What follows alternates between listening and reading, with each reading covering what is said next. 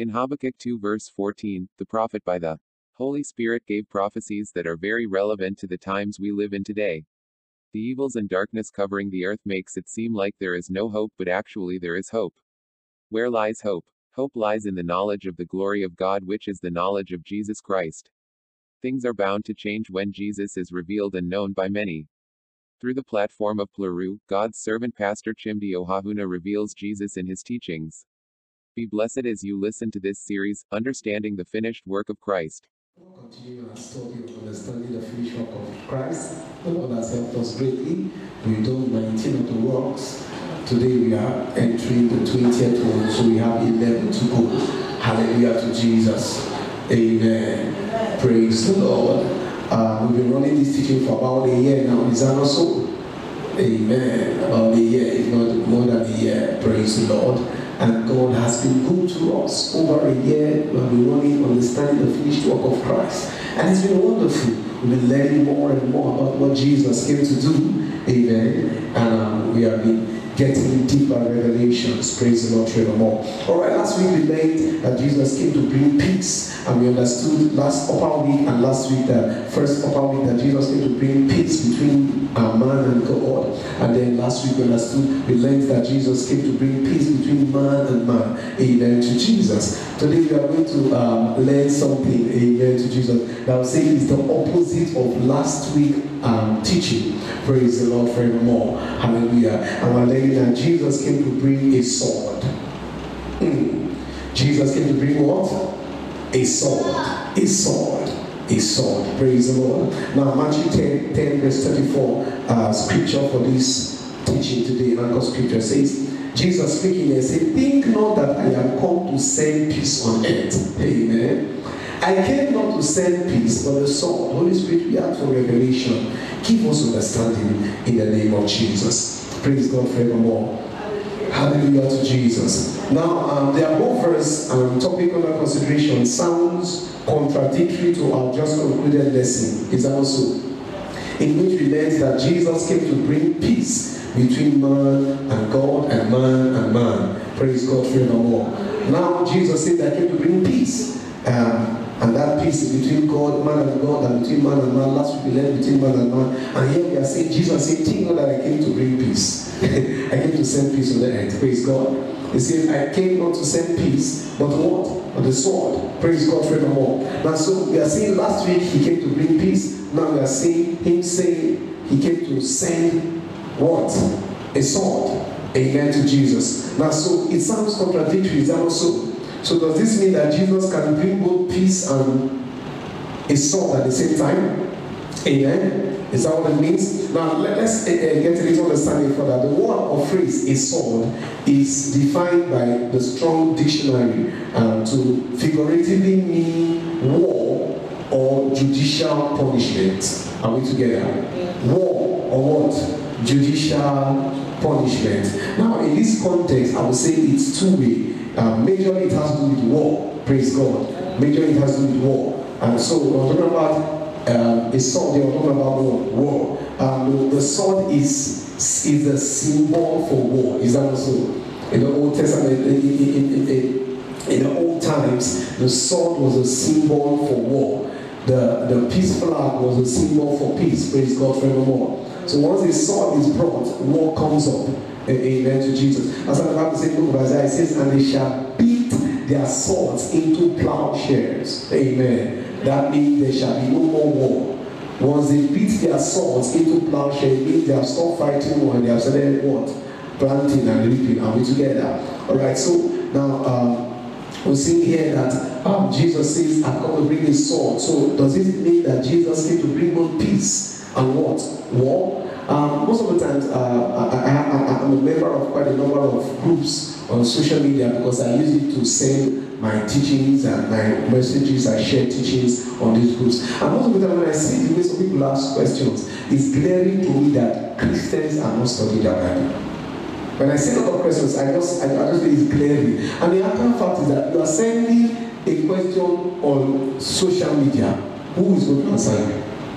It's people like you that are answering. People like you that are not studied that will answer you.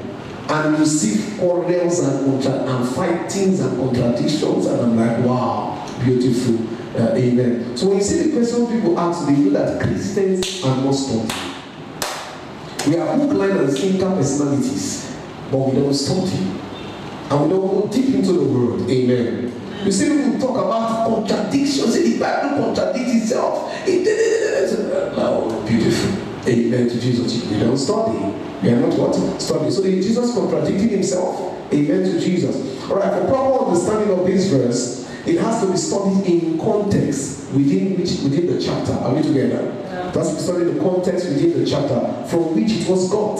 Now, in this chapter, Jesus sent his disciples out of evangelism. Before they went, he gave them an orientation on how to carry out the task. Praise God. Now, he further went on to speak with them about their life as he lived for him and some of the things he came to do. Amen to Jesus. Now, in our previous lessons, we learned that Jesus came to bring peace between the Jews and the Gentiles who were enemies due to the law. Is that not so? Basically, he came to bring peace between humanity. Amen. And we understood that it was the division of our languages, of our tribes and tongues that brought about division amongst us. Is that not so? That was what brought about enmity and wars amongst us. Praise God forevermore. Hallelujah to Jesus. And then it became a serious issue with the Jews and the Gentiles. Why? Because after the language division, then God still had to get a people for himself. And then he brought the Jews out and he gave them the law. With the law, they were to, by the law, become God's people. But they went further with the law to use it as a measure to ostracize others, especially the Pharisees, the scribes, and the Sadducees. Amen to Jesus. Praise God forevermore. Now, so the law became what? The tool of enmity between the Jews and the Gentiles. Now, Apostle Paul went further. When he reached out to the Gentiles, he discovered that there were a lot of challenges there. And there was an argument about meat dedicated to idols. Then the Gentiles, everything they did, they dedicated it to idols. The kill animals dedicated to idol. And then the Christians among the Gentile nations were having issues of this kind. And then the Jews were trying to impose their Levitical laws on the Gentiles. And you know what I'm saying? They were doing everything to impose their Levitical laws on the Gentile. And I was born at the point in time and I said, "Oh, please, let's allow these people to serve." But they are not Jews. They were not saved by the law. They were saved by grace. And you know what I'm saying? So we should not, after allowing them to be saved by grace, still impose heavy burdens of law on them. Are we together? And then you look at in the book of Titus when it says when they were having issues with eating of meat that were dedicated to idols. Apostle Paul told them, he said, okay, to one who, if you eat and your conscience is strong, he doesn't condemn you, then there's no problem. It says, and to another that may eat and his conscience condemns him, then there is a problem. And then he says, to him that is pure, all things are what? Pure, and to him that is impure, all things are impure. So he said, now this matter of meat has to do with your conscience. You have been sanctified, you have been made holy by the finished work of Christ. But now there are some physical things that entail the law that if your conscience does not carry it, don't do it. Are we together? Alright, and then it was like, he went to them and said, it was my brother, all things are lawful, but all things are not expedient. All things are not, I have not made a slave to anything. He said that for the sake of your brother, yes, your conscience may be strong, you may be stronger, but for the sake of your brother who is weaker, do not want, eat it. You know what I'm saying? So in summary, what was he saying? Don't eat it. Why do I say so? Because no matter how you do it, there must be weaker brothers around you. Even if they are not in your fold, they are in your environment. Even if they are not in your environment, they are in your community. And remember that you are the light, and your light shines beyond your fold. The walls have ears. Bad news travels faster than good news. You get what I'm saying? That's like when an unbeliever commits a sin, to them is normal. But when a believer just does a little, just does it, it becomes an issue. You know what I'm saying? It becomes an issue. Why? Because they are weaker people. And the funny thing is that when a believer does it, it's not unbelievers that spread it, it's believers that spread it. Yeah, it's not unbelievers. Not unbelievers don't spread it. They don't spread it. They concur with us. Exactly, you said it. We agree with you. Your brother has fallen. Yes, we support you for the falling of your brother. Remember the man of God who they were saying he raped a lady in Nigeria, and all the news was being blah blah blah blah blah blah blah blah, and people were talking, Christians were talking, believers were shouting, and all believers were supporting us. As we talk, we say yes, right on. They will fuel it. They will use their data to encourage our talk. Say, kill your brother, we support you. Kill him, kill him. We won't spread it, but we help you, so we'll support you to spread it. And one day they came to his church to boo his church members. Believe me, when they looked at ladies who were booing his church members as they were coming out, they were not of us. They were not of us. Why? Because we gave them a platform, we opened it for them, they came in. If we didn't open it, they would not come to our front of our church and they say, boo, boo.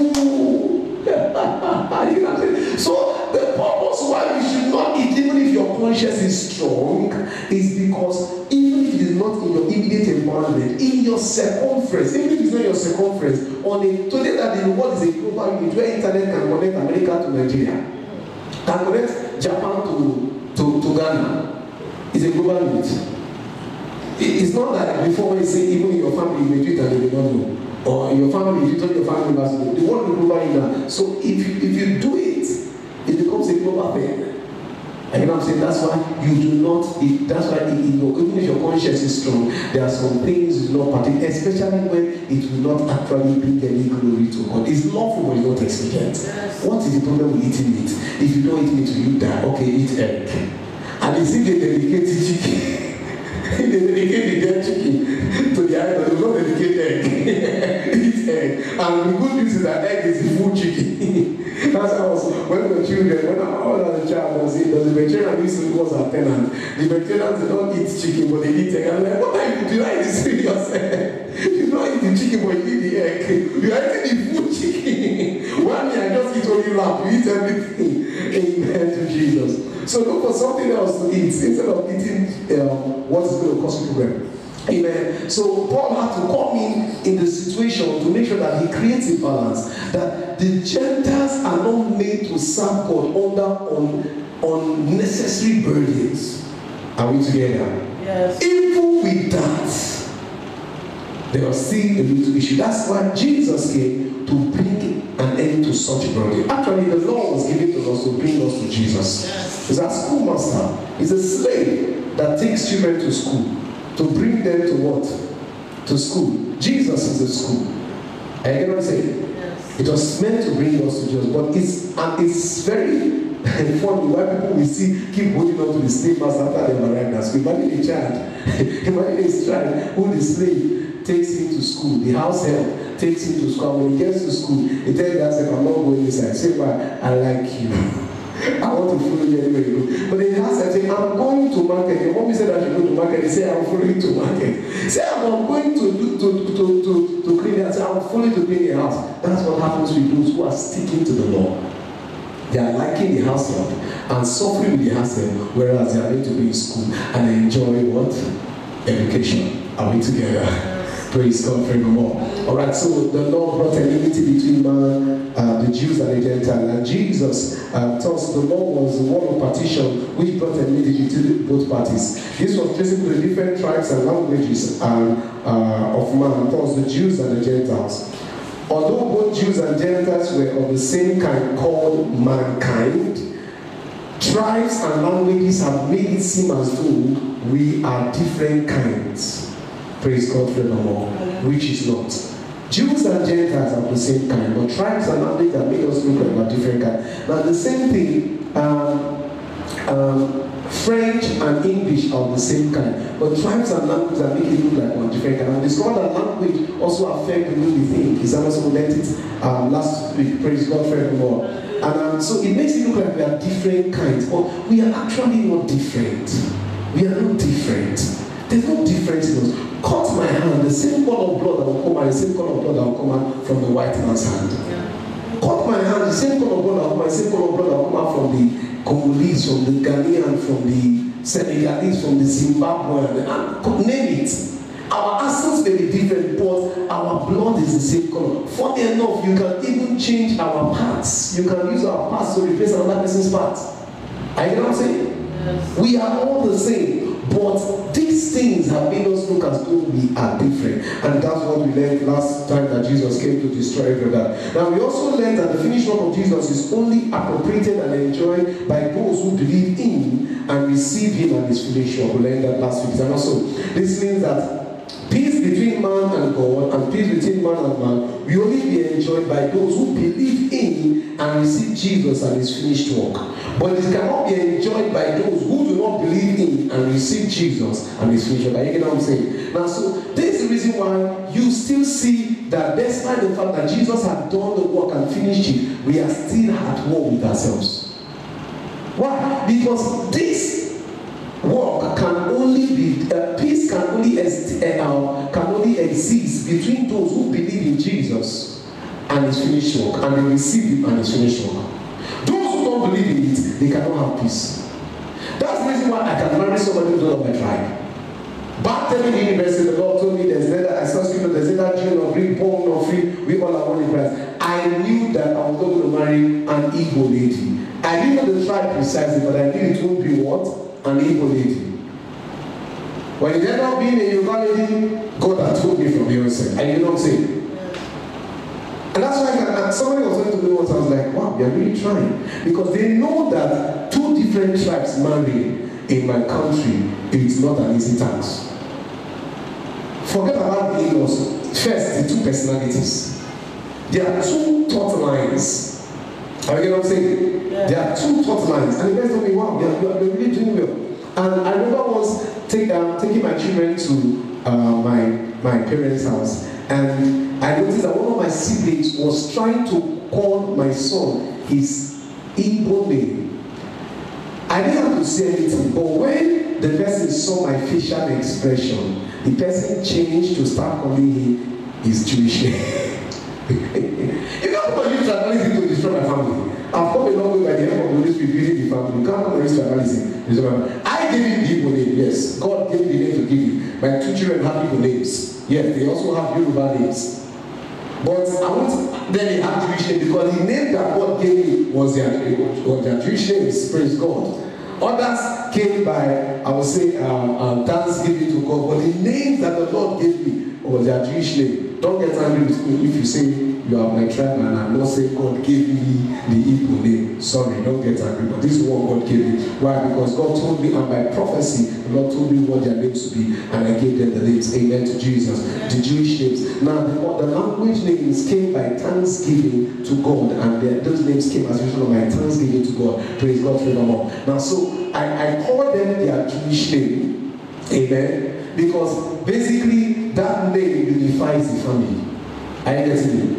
They don't have English name. They don't have English name. My father did not give any of us English names. Praise God. I think your father did not give you also. Alright. Everyone okay, but my father did not give. So he did well. He tried. My father did not give any of us. So it's not an Englishman. He gave us Igbo names. Praise God. Alright, so the Jewish name is what the Lord gave me, and it's unified. So when the person started calling my son his Igbo name, I didn't talk, but my facial expressions and my body language made the person understand that you cannot tell my family apart. And the person started calling my child by his Jewish name. Why? Because that is just what will unify the family. You know what I'm saying? That's what's going to unify the family. And it's got, when you believe in Jesus and his finished work, you will actually enjoy peace between other languages and tribes. And you know what I'm saying? The reason why we see divisions among tribes and languages is because so-called, in church, the reason why we see divisions among tribes, nationality, and languages in the church is because so-called believers in the Lord Jesus don't actually believe in the Lord Jesus. Are you know what I'm saying? Because if you believe in the Lord Jesus and his finished work, you will see the Frenchman as your brother. You will see the Englishman as your brother. You will see the Spanish man as your brother. You will see the Jewish man as your brother. You will see the Igbo man, the Chui man, the Ghana man. You will see everybody of every tribe as your brother. That is the proof, one of the proofs to show that you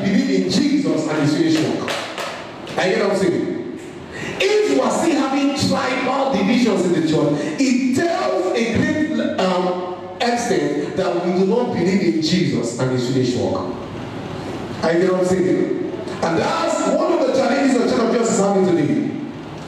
It tells a great extent that we don't believe in Jesus and his finished work. I get what I'm saying?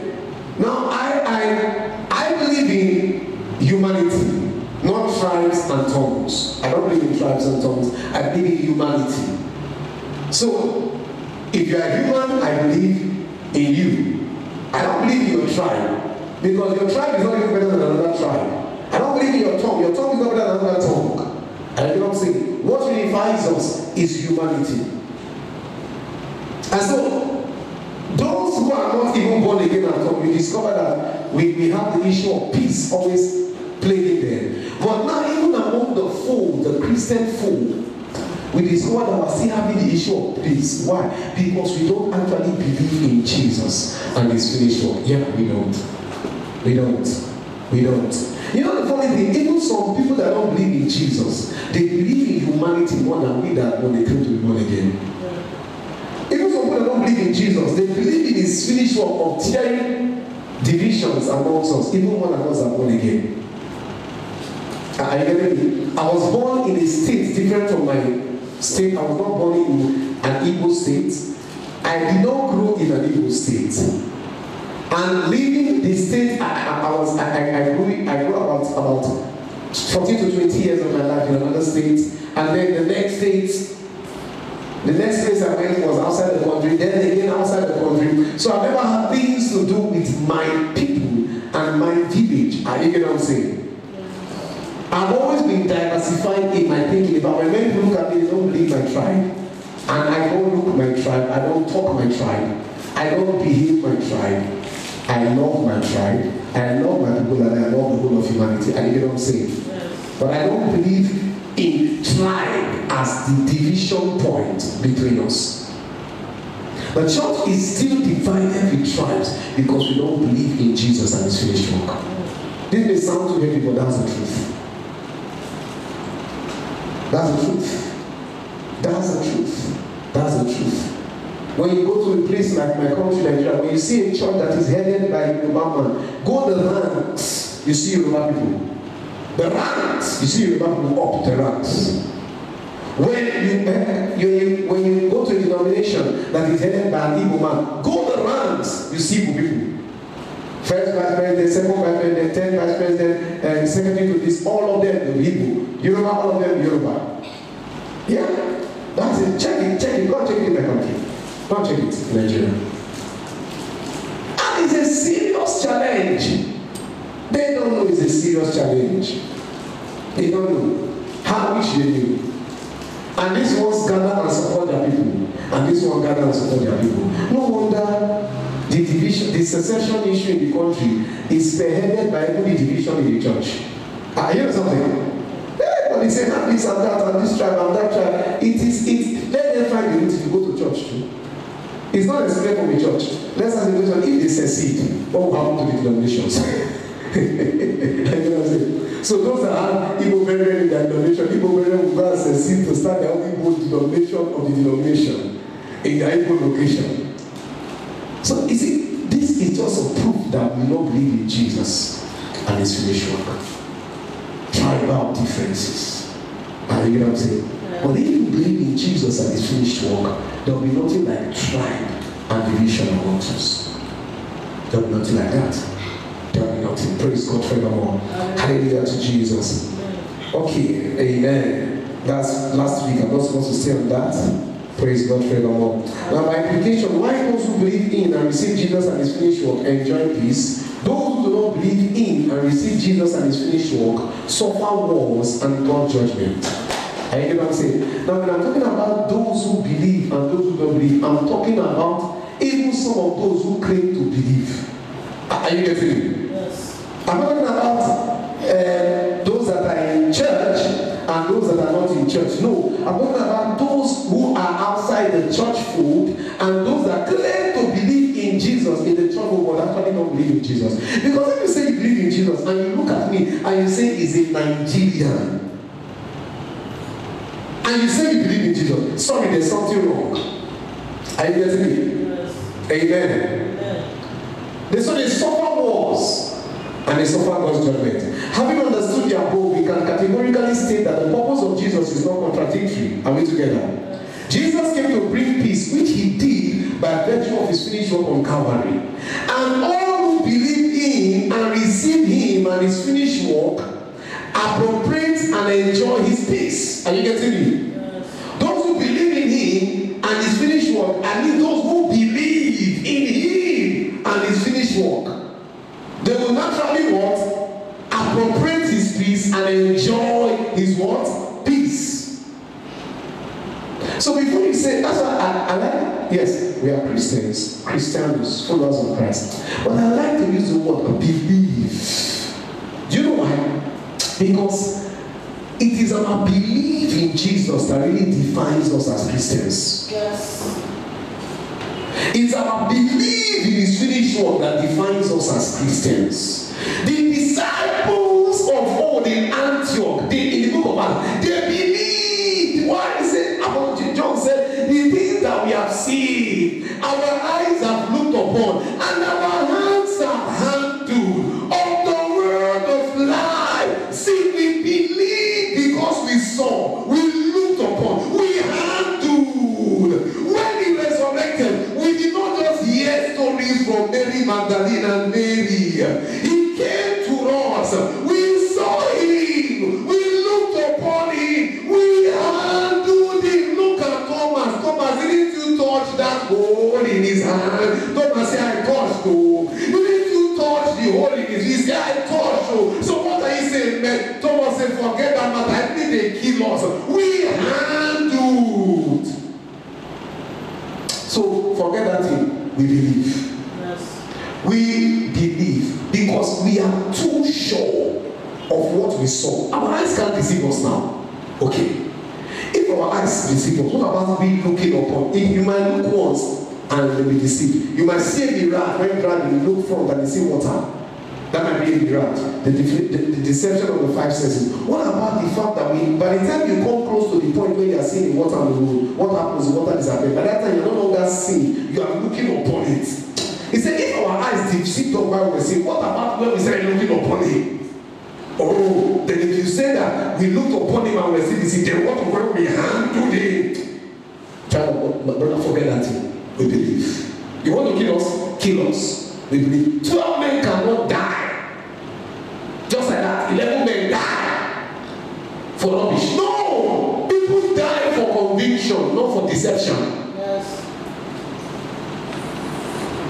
So that's why I let you know believe. It was their genuine belief that made them call them Christianos. These guys are too much sold out to this belief system. They are called Christians. Even Polycarp said, I'm ready to die. The young lady told who was telling the story about Polycarp, said, oh, you cannot die. He said, man, it's time. I can't be running. I'm ready to go and die now. Come on. Say, please, soldier, sit down and eat. When I watched that movie, my heart was changed again. See that soldier, sit down and eat. Let me first go and pray. While waiting, he was praying. And after he prayed for the soldiers, prayed for the young girl, saying that he got, prayed for everybody, prayed for the believers, for them to continue the faith. And then he went, when he came before the judge said, what do you believe? He said, oh, you do not bow before Caesar. He said, I bow before the one and true God. He said, there's no one God, there are many gods. He said, I only bow before the God. He said, you are atheist. He said, you are the one who happens to be an atheist here. And he said, in case these are our Christian doctrines. In case you need to learn more, book an appointment, I'll teach you. Talking to a judge and making a mess of the judge. And he said, don't you know? At the half, why peace? They will eat you up. He said, why peace eat me up? He said, hey, they are not afraid of the one who eats me up. Not afraid of them. You are the one supposed to be afraid. Why? Because there was a strong belief. There was a strong belief. There was a strong belief. So when we believe in Jesus and his finished work, we naturally appropriate his peace. We'll be at peace with all men. I've lived my 7 African nation I'm living, and I can live here in peace. People come and say, so one of my mamas called, one of my aunties called me, say, actually, this thing that I'm hearing between these people, this one, I say, it doesn't touch me.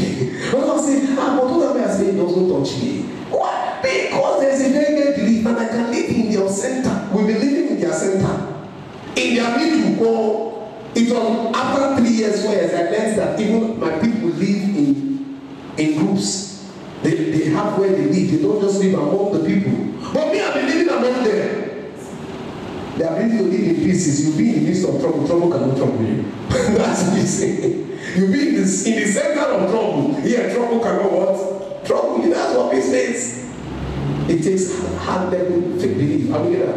Now, on the other hand, those who do not believe in and receive Jesus and his finished work, by implication have rejected his peace and have chosen war and judgment for themselves. You see that? Those who believe in Jesus and his finished work and receive it, they receive and appropriate and enjoy peace. Those who do not believe in Jesus and his finished work and do not receive it, they what? Receive war and judgment. It's your choice. John 3:16, for God so loved the world, and he gave his only begotten Son, that whosoever believeth in him should not perish, but that everlasting life. You can put it this way, for God so loved the world, that he gave his only begotten Son, that whosoever rejects him would perish and have what? Everlasting death. So if you believe, you receive. If you reject, you receive something too. So Jesus coming to bring a sword actually means those who reject my peace will accept what? My sword. Amen. The best illustration for this dual purpose of Jesus is a coin. Is a coin. Is that so? Yes. Same way a coin has two sides, but it is one and same. The purpose of Jesus as it affects human relation has two sides. That is peace and war. But it is one and same purpose. Are we together? Yes. It's like a coin. The coin has two sides, but it's one and same. Same the way the purpose of Jesus concerning human relations has two sides, but it's one and same. There's a peace side, there's a war side. If you receive his peace, you get peace. If you reject his peace, you get war. You cannot live without anything. You will have something. You must have something. Life cannot live without anything. That's why they say there's nothing called even stagnation in life. Is it that progression or retrogression? You're either progressing or regressing. Even stagnant water experiences deterioration. That's why it is called stagnant.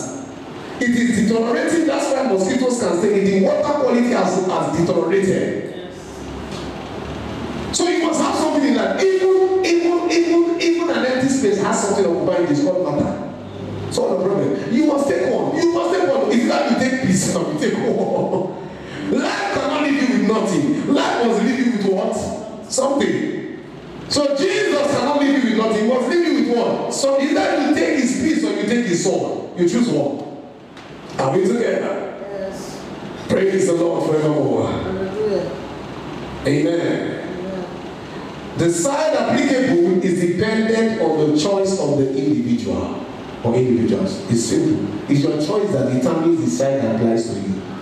Jesus cannot decide what applies to you. It is your choice. It is my choice. I get what I'm saying. His only job was to come and bring peace and war. Are you getting me? Yeah. His job was to come and bring peace by being the sacrificial lamb. He finished the work on Calvary. If you don't take the peace, you have chosen war. So let's stop talking as if Jesus is the one that will let everything go. No, you have a choice. We all have choices to make.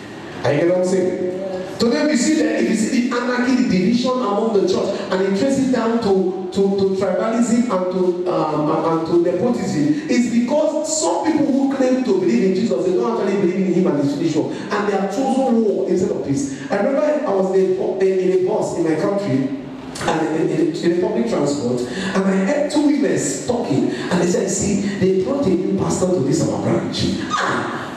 That former pastor was our brother. He was their tribe. The new pastor was not their tribe. So that former pastor was our brother. And they brought this new pastor. After that former pastor has built the church, he has built it. He has suffered.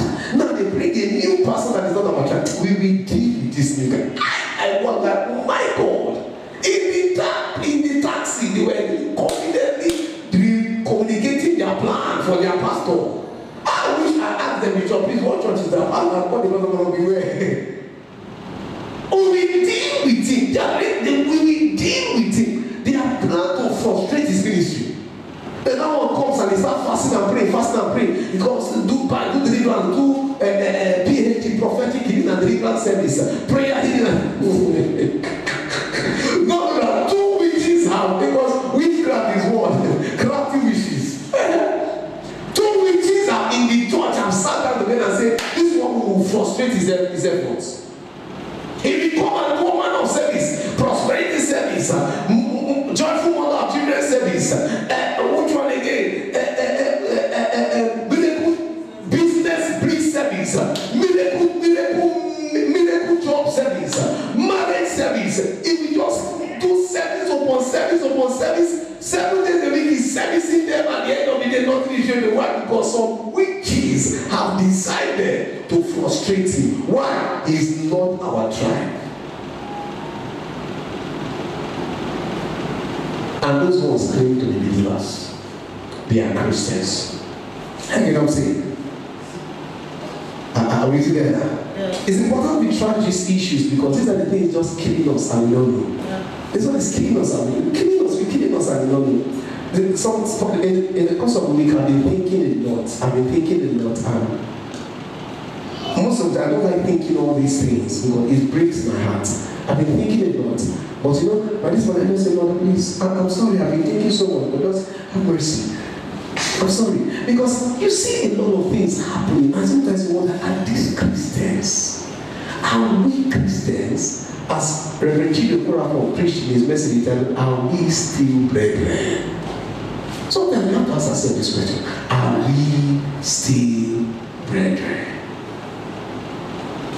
Are we still? And sometimes you wonder, is it only me that is seeing what I'm seeing? But the other fact is not only me that I'm seeing. There are many other people seeing. But just that people that are seeing these things, their voices are not loud, because people like the voices of those that are not seeing it.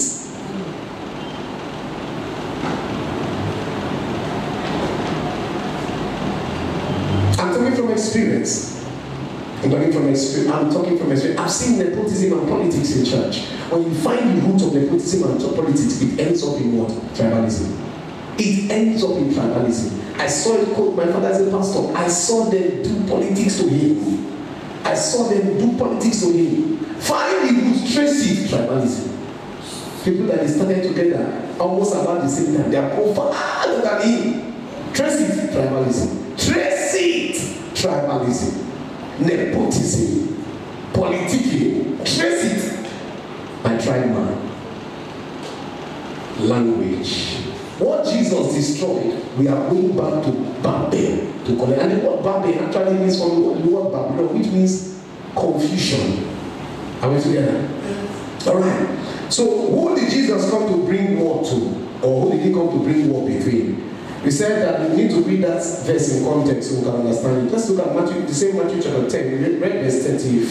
So let's read from verse 35 to 38. It says, "For I am come to set a man at variance against his father." You see that? "And the daughter against her mother." You see that? "And the daughter-in-law against her mother-in-law." You see, we didn't say son-in-law against father-in-law. Jesus knows the way things operate.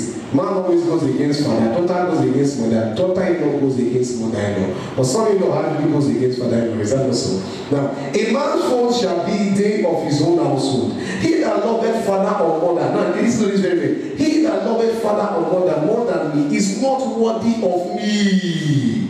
And he that loveth son or daughter more than me is not worthy of me. And he that taketh not his cross and followeth after me is not worthy of me. Means, if it means he's not worthy of me, means he cannot have me. Are you getting me? That means even if he claims to believe in me, he cannot still receive me as his Lord and personal Savior. Are you getting me? What makes us worthy of Christ is his finished work. Are you getting me? But by our own actions, we can make ourselves unworthy of Christ.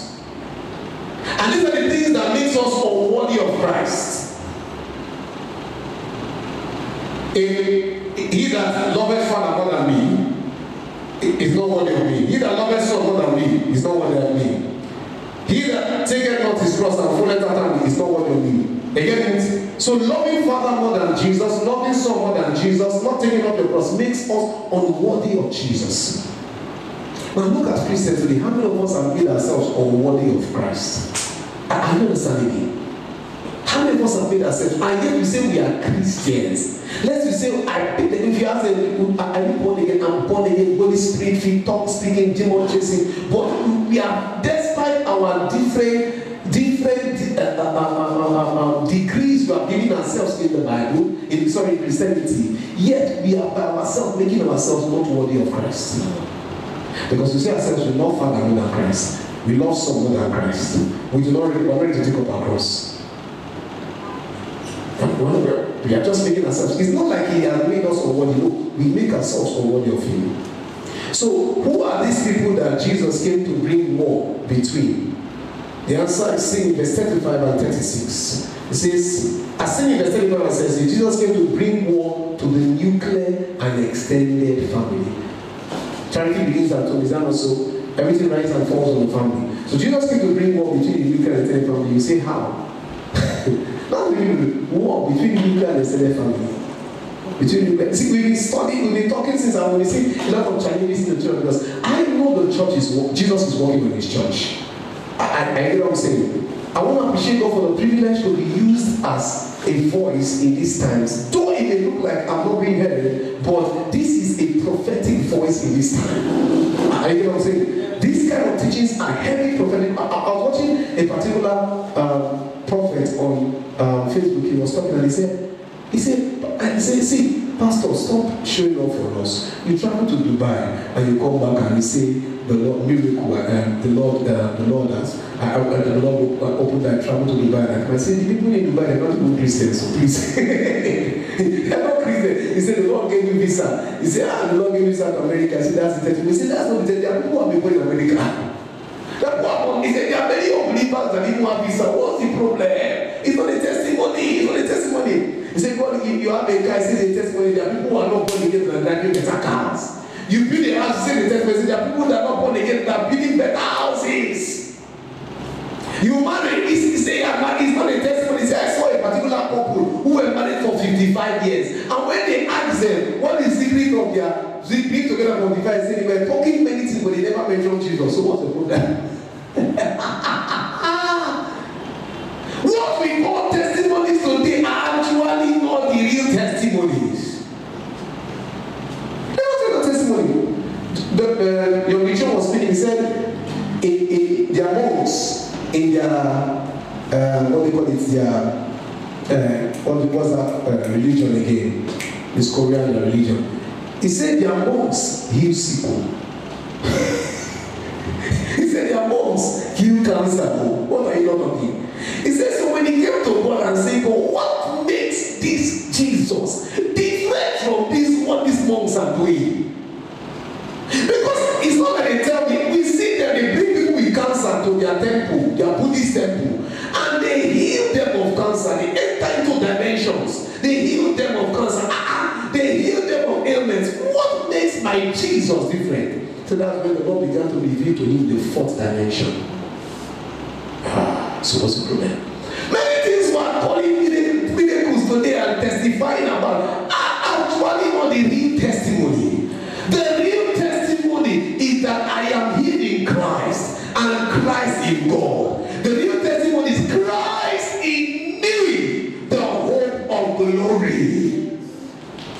So I may not have what they have, but I have what they cannot have. What do I have? I have the hope of glory.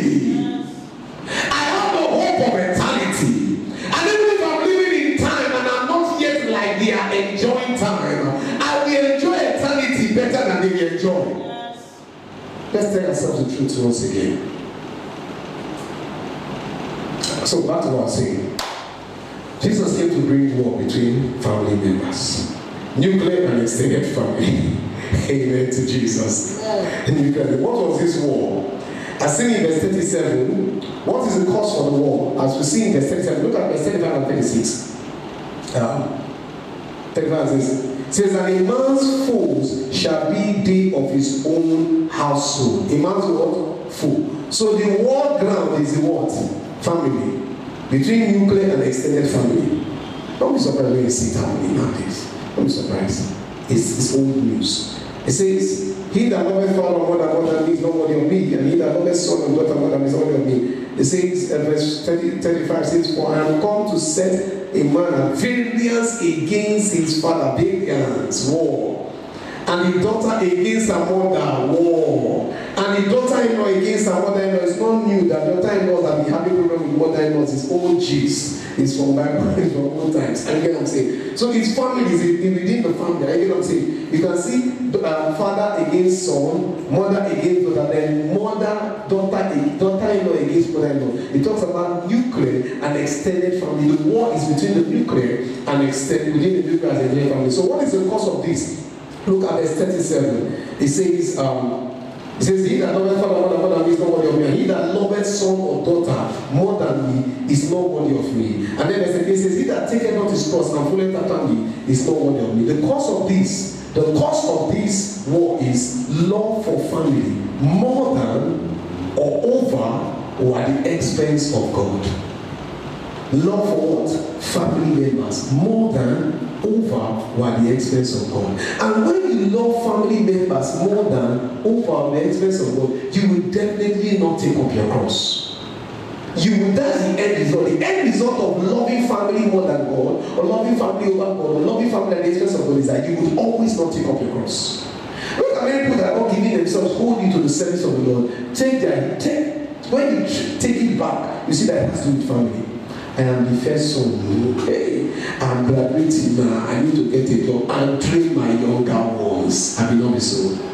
Hey, I am the only daughter. You just look at you see that. But every time people don't give themselves only to God, it's the reason for it is always family.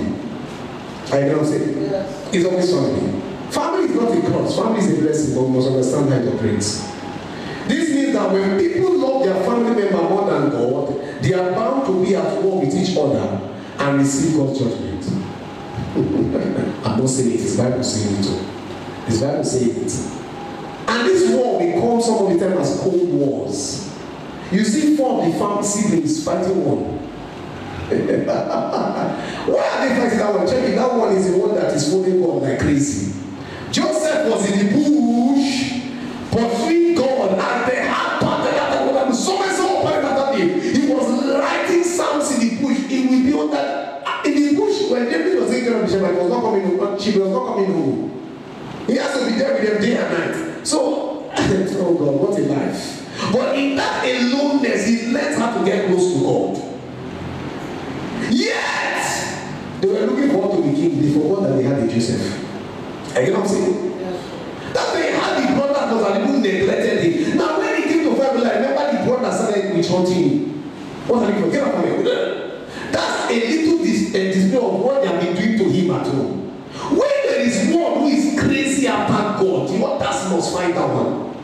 Is a normal thing. Why? Because they love themselves more than they love God. And this one that has chosen to love God more than he loves them, the devil naturally propels them against that one. It's a normal thing. There's nothing new about it. Don't cry. Though it's painful, but don't cry. Amen.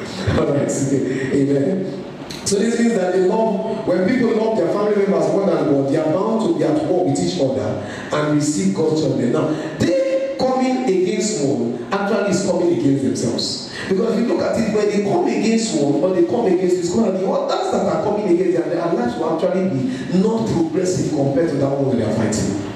We know of Eliab, Joshua's first, David's eldest brother, the first. Is that also? Yes. After Eliab, do you know the others?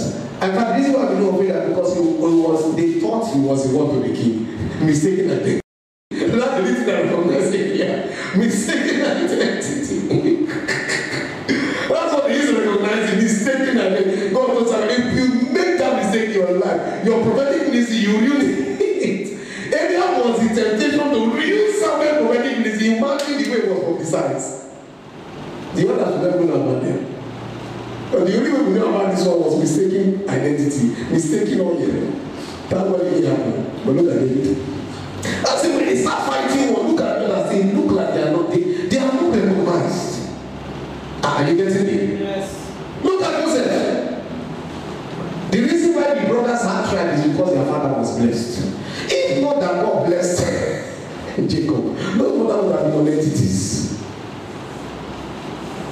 But whose name was made popular all over the world?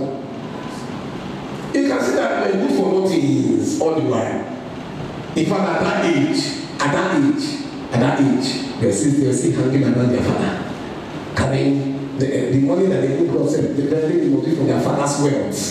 Those kind of people that hang around daddy's money. My father is a rich man. At 52, my father is a rich man. At 45, my father is a rich man. My father has money at 45. Out of there. That's what they who paid. All of them were doing at 45. Now that is done, they were doing that. At 45, they say my father will get money. My father want them. My father is at 45. Why Joseph was in Egypt struggling to succeed? And make a nation stand. Sorry? And make a nation stand. And make a nation stand. The other brothers were there doing my father have money. But see, it's my father's business. It's my father's estate. It's my father's property. This is my father. Hey, don't touch our machine. Don't touch our machine. I'm not cheating. Why did I do my father? Somebody was making a nation stand. Because it's a normal phenomenon. You love family over God. You will be at war with each other. Even if it is not a physical I fight you, you will see that the result of the war is that you will not be amounting to anything. Are you getting what I'm saying? Yes. Praise God forevermore. But the war that you are fighting will be amounting to something by the day. Amen. Praise the Lord. Although they seem to be at peace with themselves physically, they are actually at war with themselves spiritually. They don't know. You see them, you can imagine the brothers, Joseph's brothers were 10 and 10 of them gang up together. Gossip Joseph. Gossip him, till the day the father sent him to come and give them. He said, exactly, this witchcraft has matured. These crafty witches, we have been wishes, we have been having for their friend. Oh yeah, let us kill him today. Let us kill him. They were put, you look at they cooperate to themselves, they like them. It's a lie. It's a spiritual warfare that's worrying them.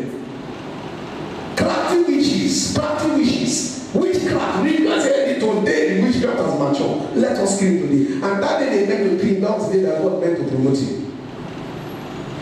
So they look like they are peace with themselves physically, but spiritually they are at war with themselves. And when you begin to take a look at their life, you begin to notice that there are some things that are missing in their lives, one after the other. Yeah. I don't want to go further. Amen. What does it mean to love family members more than God? It means to give all the characteristics of love to family members more than you give to God. This means to be more patient with family members than to be patient with God. To be more kind to family members than to be kind to God.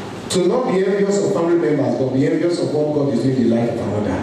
To not be boastful when relating with family members, but be boastful when relating with God and others. To not be puffed off, that is to be proud when dealing or relating with family members, but be puffed off or proud when dealing and relating with God and others. To not act unbecomingly when dealing with family members, but act unbecomingly when dealing with God or relating with God. To not seek one's own thing when relating with family members, but to seek one's own thing when relating or dealing with God. To not be easily provoked when relating or dealing with family members, but easily provoked when relating and dealing with God. To not keep account of wrong when relating with family members, but to keep account of wrong when relating and dealing with God. To not rejoice at unrighteousness when relating with family members, but to rejoice at unrighteousness when relating and dealing with God. To rejoice with the truth when relating and dealing with family members, but not rejoice with the truth when relating and dealing with God. To bear all things, believe all things, and hope all things when relating and dealing with family members, but not bear all things, not believe all things, and not hope all things when relating and dealing with God. You see people tell you family is everything. That statement, I don't know where they got it. God is everything. Yes. Family is everything. God is everything. Some people, they can be so loving to their family, but the same people you see in their family, when they come out of the family, they are something else. Some people, the extent to which they show up to their family, when they come out, they cannot show that love. Are you know what I'm saying? And that is, the Bible says, In book of Proverbs, I'm trying to paraphrase, it says, faulty weight and an imbalanced scale does the Lord hate. So if you show because it's family, you show him like this, you do him like this, and because this one is not your family, you do him like that, God hates your actions. Are you know what I'm saying? And it still takes us back to what? To the cause of war. You're doing that shows that you don't believe in Jesus and his finished work. You're doing that it shows that you don't understand the operations of peace. Are we together? Yes. Number two, it also means seeking to please family instead of or at the expense of God. Seeking to settle and submit to family traditions, family demands, and family cultures instead of the will of God. Seeking to settle family members before attending to God. That is giving family members first place instead of God. Giving all the characteristics of God, of love, to family members instead of God. Are you know what I'm saying? Yes. And then seeking to please family members instead of God. So seeking to please family members instead of God. So people have sought, I'm talking to people have sought to please family members and have displeased God. My family says you do like this, my family says you do like this. If I were a family pleaser, I would have not be where I am today. Are you know what I'm saying? Number one, at least I know one of my siblings who was not in support of me marrying with my wife because of her tribe. Are you know what I'm saying? Yes. I didn't seek to please her. When I said I want to go on missions, even my parents were like, oh, Chidi, just stay in the city here. We are here with you, do it. And I said, God has told me go. I'm going. And it was a hard thing for them. I didn't please them. I didn't please them. I remember last night I told God, I said, God, now that I have left father, mother, brother, sister, left everything I had in Nigeria to serve you here in Ghana, what would you give to me? Like Peter asked, I asked the Lord. Oh my bed last night, I asked the Lord. When I woke up and I said, God, I'm sorry for that kind of question. I'm sorry. It's my father now. Sometimes our head used to skip, so he knows the kind of children I have, skipping head children. So he still doesn't know. I said, Lord, I'm sorry for that kind of question. No, I'm sorry. I just apologize. But I'm already asking question. I apologize. Because I'm left off. What did I say? I'm left off. Praise God forevermore. All right. Amen. This person is kind of more funny, but we thank God. You know, so he's seeking to settle and submit to family traditions, demands, and culture instead of course. Remember, I was about to get married. One of my siblings said, you see, the way we do it is that you have to carry wine and go from uncle to uncle. Before you get married, you have to go from uncle to uncle. Take wine from uncle to uncle. Give all the uncles the wine before the uncles will not do. As he was talking, I was watching the because for heaven's sake, uncle to uncle are not the ones who trained me. The person who trained me, I have come to submit to him and say, Daddy, mommy, do you want this lady? Do you like her? They say yes. All right, we are good to go. I don't know uncles, I don't know aunties. They didn't put one night into my school fees. My father sweated and struggled to train me. Then he want me to now start giving wine to uncle. Which uncle that was not even mentioned about me doesn't send me. When my sibling was giving me that suggestion, for me that you can keep to the culture, but for me I don't understand that culture. I'm not a cultural man. I'm a Bible man. For this season, financial, a man leave his father and this is father, mother, uncles, and auntie. No, uncle and auntie don't join the equation. Father and mother and cleave to his wife. So his father and mother died to tell me, I'm not a cultural man. I'm not a traditional man. I'm a Bible man. I don't follow family demands. So no matter the demands family make on me, if it doesn't go with scriptures, sorry family, you're wasting your time. They don't like me, I accept it like that and I thank God for that and I move on. I didn't come to life to please man. I came to life to please God. Even if you hate me for pleasing God, I like it. I prefer you hating me for pleasing God than you loving me for displeasing God. Because you cannot secure my eternity. You cannot secure my destiny. Only the maker, the one who made me, can secure my destiny. So I would rather please him who can secure my destiny. And true to it, this God has not failed me. Chindindu, my God is indeed alive. And he has also shown me that that man is not God. Yes. I remember when somebody told me, you need your family. I told the person, I said, I need God. I shouted back on the phone, I need God. And this God has shown it to the world that all I need is him. I thank God for men. But when when a man says he wants to be God, I will tell him my middle name, Madwapuchuku. Man is not God. No man can play God in my life because Chindintu, because my God is alive. Praise God. Hallelujah. So how do we do this? Number one, how do we give all the characteristics of love to family members more than God? Jesus said it in Matthew 25 verse 44. He told us in Matthew 25 verse 44, and in Luke and John told us in 1 John 4 verse 20. Jesus said in Matthew 25 verse 44, Jesus said, then shall he answer them, saying, verily I say unto you, inasmuch as you did it not to one of the least of these, you did it not to me. Are we together? Yeah. So Jesus says, whatsoever you didn't do to your brothers, you didn't do to me. You can do to your family members, but you cannot do to your brothers outside. They are not my family. So I can't do to your brothers outside. Just if you didn't do it to your brothers, you didn't do it to me. So you could show love to your family members, so your wife, your children, your brothers, your sisters. But when it comes to somebody that is not within your family square, your family sphere, your in-laws, you can show love. But when it's somebody that is outside your family sphere, you say, no, I'm not going to show love to you the way I should. See, I have to esteem family higher. Jesus has said, you didn't do it to me. So you have shown more love to your family than you have shown to me. And John said it this way. In 1 John 4 verse 20, it says, if a man say I love God and hated his brother, he is a liar. For he that loveth not his brother whom he has seen, how can he love God whom he has not seen? John said, how can you claim to love God who you do not see when you hate your brother whom you see? So that's the way. You are talking about your brother. You're not talking about family ties. You're talking about humanity, especially the church. Because he's not my family member, I cannot show him love. Jesus, God has said, you esteemed your family over me. Yeah. So when we esteem family members and family ties over other humans to the extent that we treat other humans less, we love family more than God. And this will end up in wars between family members and attract judgment. Hear this. Let's give some examples. I'm closing up very soon. Examples of this situation. When a non-family member merits a job, but it is given to a family member. A non-family member merits the job. Won't go for it. In fact, somebody will go for interview. But they give it to a family member because he's a family member. God has said you have loved family more than me and expect more. When a family member starts you want family member due to family business, don't complain to me. Don't complain to me. You call the war for yourself. Yeah, but the time you start doing it to you, you call your mother and say, take it easy now. You know it's your younger brother. Don't worry. You know it's your younger brother. You know that's where your younger brother is. You call your father and say, Mama, you not get that brother. He said, not train you. You have to train him.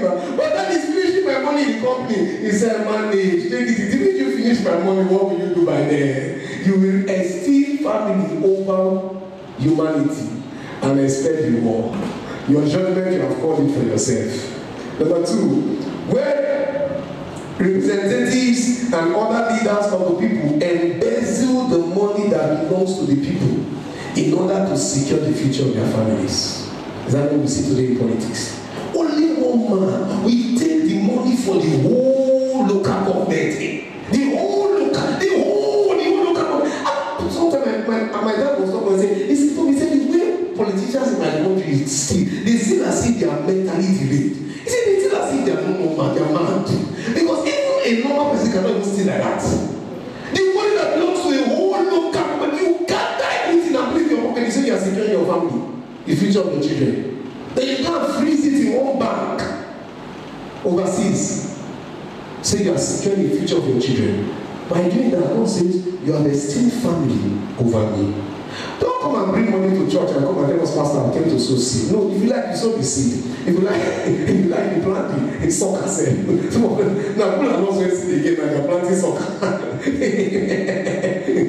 you like, plant soccer. And whatever you think you do, if you like, pay. God doesn't pay tithe, they won't pay.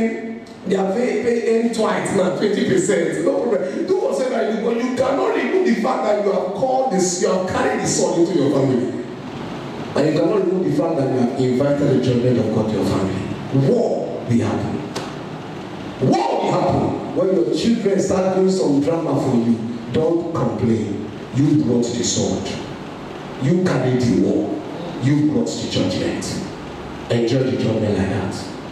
Because of you, people drive on the road and get accident and die. The roads which have been tarred, you will not tar them. I saw people how water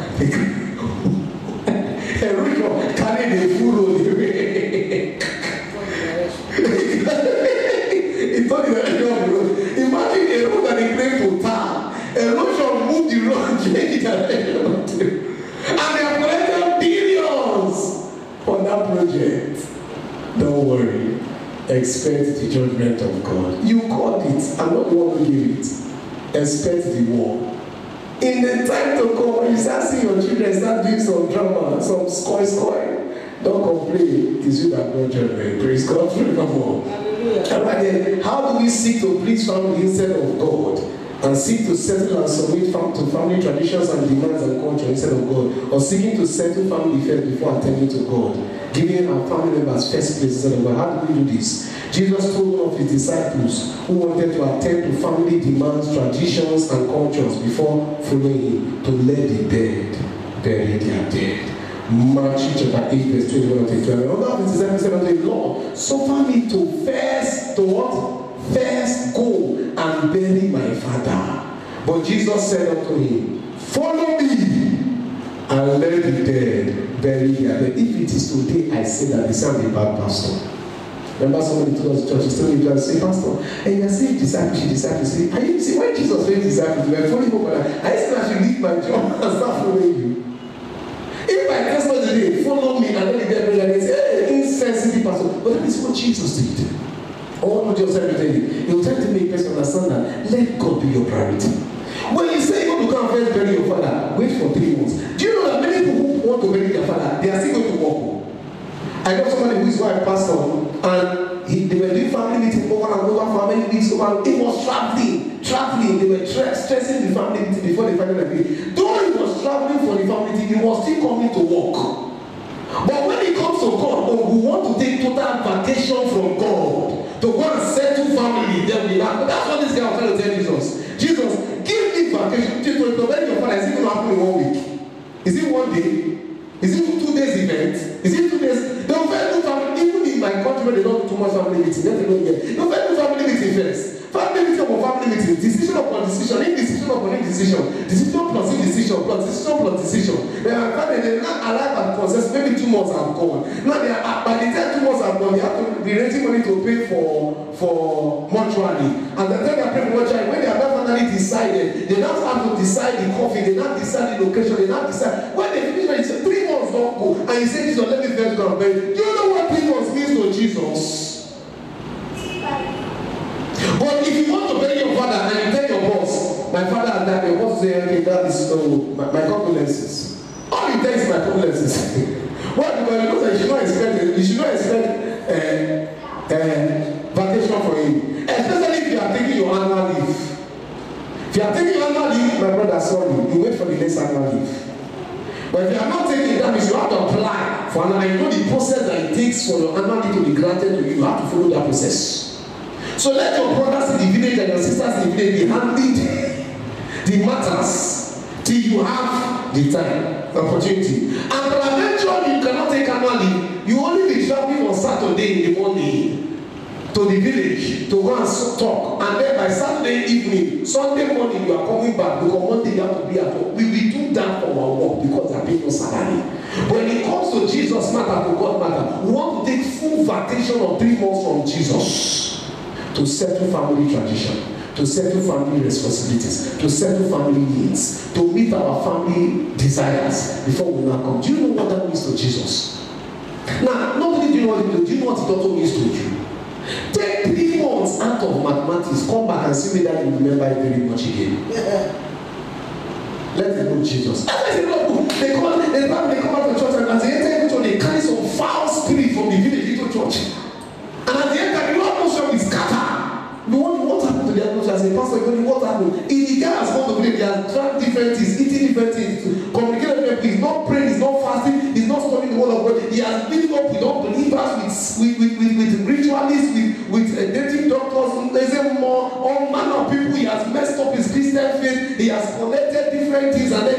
after 3 months to church and they say praise them. As he's raised up his hands, he's emitting demonic operations.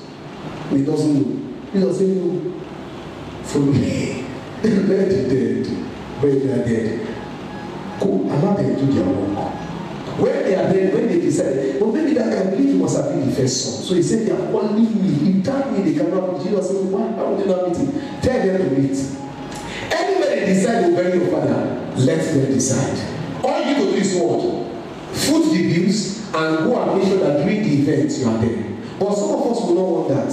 We want to take decisions, we want to clear, we want to be involved in everything. When you're stealing traditions, when you can keep God on hold, keep his call on hold, because you want to attend to family responsibilities, you have what? Love family more than God. When we choose to meet family demands, family needs, family cultures, family tradition before we follow Jesus, we have loved God, loved family more than God. And this is very what? Dangerous, because it brings a sword to our lives and our families, and it brings the judgment of God to our families. At that point, when it looks like the things are going haywire and it looks like you cannot have the intervention of God, it is not God's fault. You chose what is happening to you. A sword that is war and judgment comes into a family when the family esteem themselves over God. This must not be our portion. We must esteem God over family. Rise up on your feet this morning. It's quite a lengthy teaching, but I think Christians have to wake up to this. This is a location where you see people, they are traveling to village every week. I remember a person in church here and I told him, you have been out of church for too long. And he said, Pastor, is this funeral? Pastor, they are calling me. Pastor, they are calling me. And I told him, very soon, the devil will give you reasons not to come to church again. And he said, Pastor, no, it cannot happen. It ended up happening. Family over God. Family over God. Family over God. A young man, when we were at last mission street, when his family was talking him to rebel against me, I kept quiet.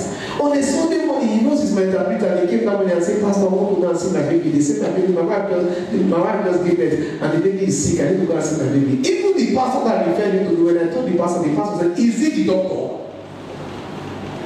Pastor, I want to go and see my baby. This morning, you know you have to interpret for me. You think you can get me stranded? He didn't get me stranded. He got himself stranded. He brought a ministerial war into his hand, which is yet to see finish the war. Esteeming family. You just see some family members, they just see somebody and they start inciting you against a child of God. Run from them. Esteeming family over God. We're praying this morning and say, Lord, help us. Yes, we receive grace to love you as priority. Yes, to love you above family. Yes, to love you above all. We don't want wars in our families. We don't want your judgment against our families. Yes. Lord, we ask that you empower us to love you above family ties. Open your mouth and pray this morning.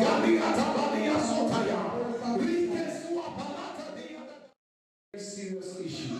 There are many people who have lost their destinies today because they esteem family over God. Yes. There are many people who have lost their relevance in God because they love family more than they love God. There are many people who are failing in life today because they love family more than they love God. And so this prayer is very important. That's why we stay long on it. That's why we stay long on it. Because this temptation will come. Believe you me, if Akinda Yomi had loved family more than he loved God, Anusi would have died when he died. His sons were pastors in Redeemed there with him. But God told him, hand over to Adewe. And he loved God more than he loved family. And he handed over to Adewe. Today, Redeemed is why. If Akinda Yomi had loved family more than he loved God, Redeemed would have died. Yes. There are many Christians today that are dying, and some that will soon die, and some that are dead, because the CEOs, the founders, they loved family more than they loved God. The right man to take up the tax from you, to take over from you, your successor is by your side, but because he's not your child, you hand over to him. your child and make you the business. Everything that people who have been doing well in their service to God, those have been kingdom voices today. Those have been national voices to those have been God's voice to the world today. But because of one family duty or one family responsibility that they esteem over God, they are not standing in their place of kingdom responsibility today. By the privilege of God's grace, our teachings here are listened to in nations of the earth. Nations of the earth, not just only this nation, nations of the earth. On Anchor, 90% of our listeners are in the US. We have in Ireland, we have in the UK. There are people listening to us in the nations of the earth. On our Friday meetings, online meetings, people from India joining on Facebook. I saw somebody from a particular country. When I saw the country, I could not even pronounce the name. People joining in from the nations of the earth, getting blessed by this ministry. Why? Simply because I chose to love God over family. It was a hard decision to make. It was a hard decision to make. I was thinking and I was like, the last time I saw my immediate elder brother physically, face to face, was about 2013 or thereabout. No, 2013 thereabout. My eldest brother passed on, and we saw last 2017. He passed on. I've not seen my parents physically since 2017. Yeah. You think it's an easy sacrifice to make? It's not an easy one. Then let's not talk about the challenges we have been going through. Being here, and they call you, you're not countryman. It's not an easy sacrifice to make. I desire to go back on this, but the chance will not just be there. It's not an easy sacrifice to make. But God, in His infinite mercy, what God is doing through this ministry that have been there, some of them have been there for 10 years, they have not experienced it. Those that are there for 20 years, some of them have not experienced it. Touching lives in the nations of the earth. There are many people that should have been touching lives today, but because of one family decision, they could not go all out for God. That's why we pray this prayer. I want to pray for everybody under the sound of my voice today. You are saying, Pastor, please pray with me. I want to love God more than family. Can I tell you, he said, when I was alive? Can I tell you, God said, when I was alive? He said, there was a time he got to when he wakes up in the morning, he feels the presence of God more than he feels the presence of his wife who slept on the same bed. Oh, how we wish God, how we desire for God to take us there. You are there with me and say, Pastor, please, I want you to join your feet in my faith. I want you to pray with me. The grace, I want to maximize the grace to love God more than I love family. You want to make that prayer. You want to pray with me. But before I pray that prayer with you, I want to pray for every person who has not made Jesus their Lord and personal Savior. You want to do that because the best is sure for you to make. You can say this prayer after me if you want to do that. Say, dear Lord Jesus, I come to you today. I know that you died and resurrected for me, and you shed the blood on Calvary's tree to wash my sins. Today, I choose to make you my Lord and personal Savior. I choose to serve and follow you all the days of my life. Thank you, Lord Jesus, in the name of Jesus. But I pray for every person who has made that decision. I thank you for receiving them in your beloved. And I thank you for giving them the grace to serve and follow you all the days of their lives. In the name of Jesus. I want to pray for every one person who wants to say, Pastor, I want you to join your faith in my faith. I want to go all out for Jesus. I want to love Jesus more than I love family, more than I love father, son, wife. Peter was married, but he was all out for Jesus. You can be married and still be all out for Jesus. Yes. Don't they have to be single. No, you can be married and still be all out for Jesus. And your marriage is still be standing. And you know something? Yeah, yes. Everybody must not be poor. There have to be some Peters. Yeah. You can still have children and still be all out for Jesus. And your children will still know their daddy. You will still be their daddy and still daddy their pastor. It's possible. You be their daddy, you be their pastor, you be their leader, you be their mentor, yet you still be going all out for church. You must not be a pastor to go all out for church, but you can be your business spot and go all out for Jesus. You can love God more than family. Yes. And you want to pray that prayer with me? You want me to join you in my faith with your faith? I will pray together. Let's pray together. Lord Jesus, I pray for everyone person who is under the sound of my voice, who is praying, who wants to love you more than they love family. Lord, that decision is difficult, I know. I'm talking from experience. It comes with a lot of pains. But Lord Jesus, I ask today. I ask, let the grace to love you more than family be released upon them in the name of Jesus. I ask that henceforth you will be all that matters to them. Yes, like the songwriter says, I'll put you in front of my melody. You are all that matters. Lord Jesus, I ask that henceforth you be all that matters to them. Amen. And all that matters to us. Amen.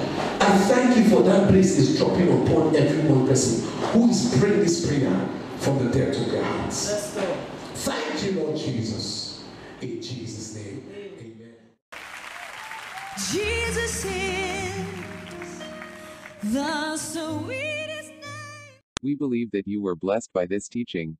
To listen to more teachings by Pastor Chimdi Ohahuna, please visit Grace Life Kami Podcast today. Send us an email via chimdiohahunaministry@gmail.com. For more information about the ministry, kindly visit our website, chimdiohahunaministry.org. Grace to you. Jesus is Lord.